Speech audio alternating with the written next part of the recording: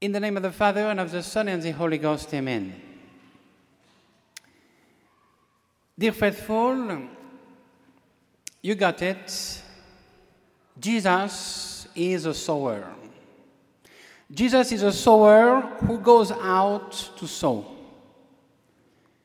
He sows himself like a grain of wheat. He sows his word, his grace, his body, his blood.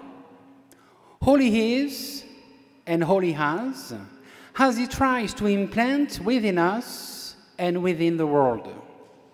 But the way we respond to those gifts varies. God's word is like a seed. God's word has great power that is not visible or immediately evident. This power is a capacity to change human lives if the seed is received and accepted. Jesus scatters his word, his grace, his saving deeds over all four kinds of people, represented by the respective soil samples. We see all four soil types among his first listeners and among people today.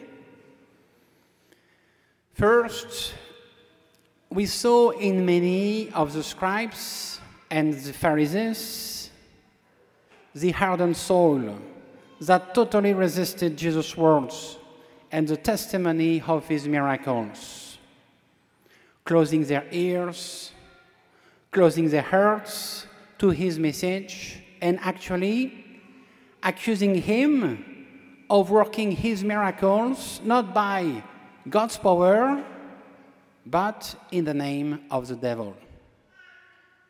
No matter what Jesus said, no matter how he said it, no matter how he backed it up by deeds, they were not going to listen and be touched and converted.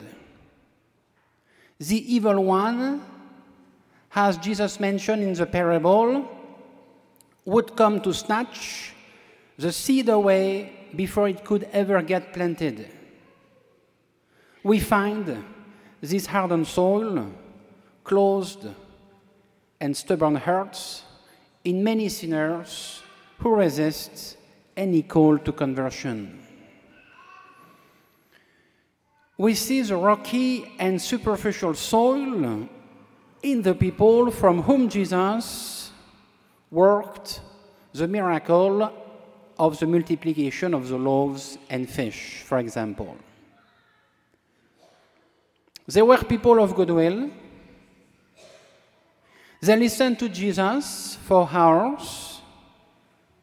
They even followed him after the miracle along the entire upper lip of the Sea of Galilee.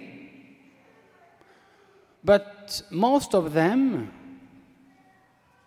people of goodwill, abandoned Jesus as soon as he asked them to believe something they found hard: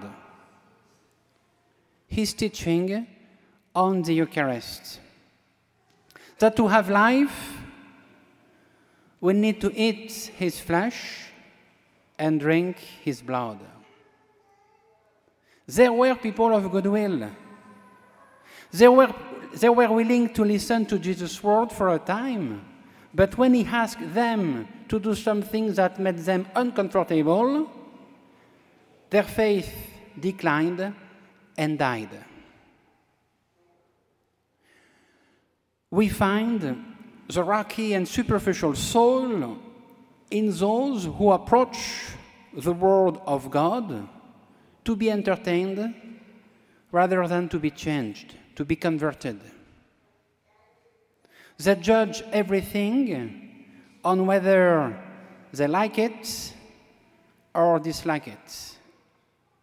They sadly bear no fruit because they don't allow the gospel to go deeply.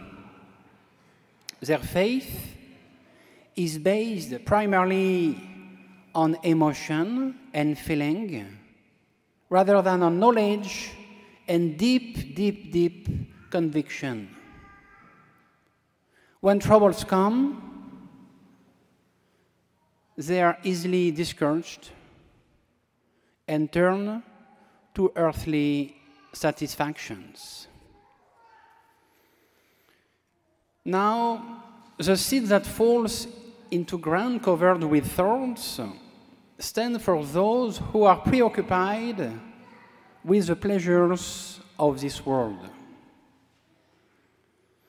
The seed initially takes root, but it is crushed and suffocated by the thorns, namely by the slavery of this world. An example of this would be students from good, strong Catholic families who go to college and lose their faith. Finally, dear friends, we see the good soil in so many saints, in the lives of our patron saints, and so more. Those who bore abundant fruit by allowing God to work through them. It's always a delight to find this soil, which Jesus says produces not just a little fruit, but 30, 60, or 100-fold. The seed that falls on good ground refers to those who are truly seeking to find God and to do His will. They receive the word with joy and beg God to have the grace to understand it and to put it in practice. In this ground, dear friends, the seed flourishes and produces fruit in proportion to the way in which it is received. One who ponders the word of God in his heart, as Mary did, in time will grow holy and become a real disciple of Jesus Christ. Two principles are involved here. There must be effort on our part and cooperation with God's grace, which is offered to all. For God desires the salvation of all. In the epistle of today, we see what God's word accomplished in St. Paul. Dear friends, the parable of the sower is directed to each one of us, to you and me. We can examine ourselves on how we respond to the word of God. Yes, the four responses to that word can be four different types of people. That's true. But the four responses can also be found in each one of us as we respond the Word of God in different aspects of our life and over the course of our life. Parables test us, challenges us to see whether we are going to engage them or blow them off. That's why Jesus uses them. And so the question is, how much work are we willing to put in today and as we approach Lent? Really, to let His word and work take deep root in us. How much are we going to strive to pray as He prays, to fast as He fasts, to love as He loves, to sacrifice as He lovingly gives of Himself? Today in the epistle, we can see in it St. Paul's incredible responsiveness to God's action in his life. How after the Lord appeared to him outside the city of Damascus, he totally converted. We see today the enormous sufferings he was willing to undergo for the one who had died for him. We see how responsive he was when he begged the Lord to take away the thorn in his flesh. What is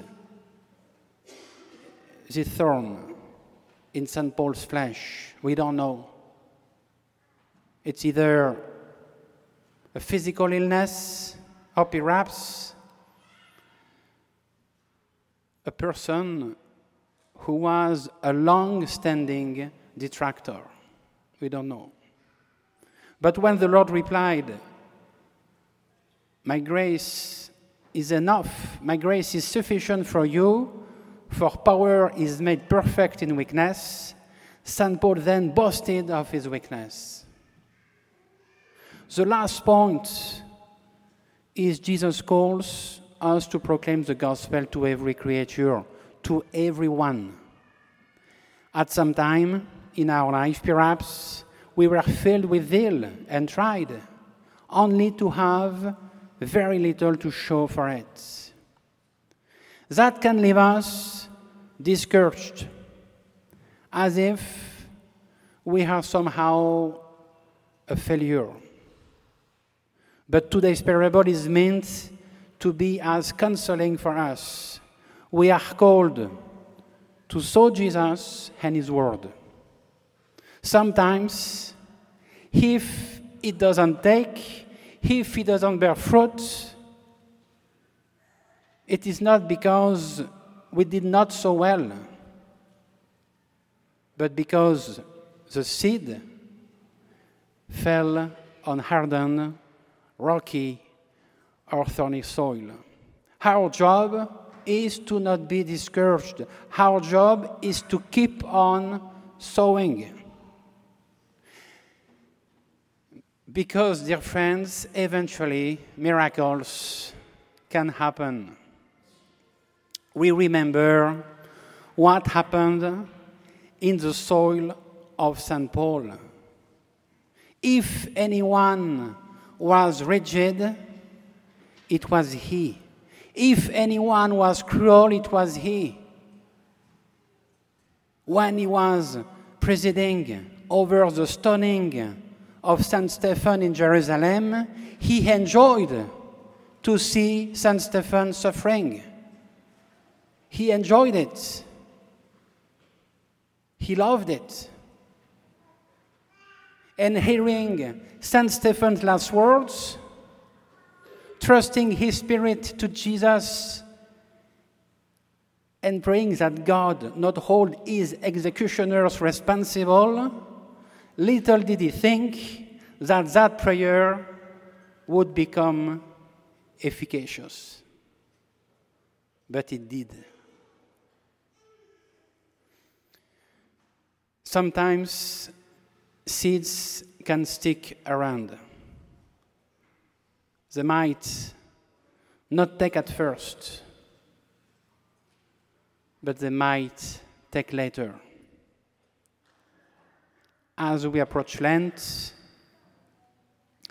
and the spiritual reset button God gives, it's important for us to put out into the deep waters again, counting on God's grace to endure what we have to, like St. Paul did, to share the gift of the faith with others. Today at Mass, Jesus has sown his word into us and awaits our response. As we prepare for Lent, in 10 days, let us learn from St. Paul how to embrace these with a generous and good heart, and like him, bear good fruits. Lord, we are here before you. Grant that our hearts may be good ground ready to receive the seed of your divine word, and ready to bring forth abundant fruit of good works through goodwill and perseverance. Amen. In the name of the Father, and of the Son, and of the Holy Ghost. Amen.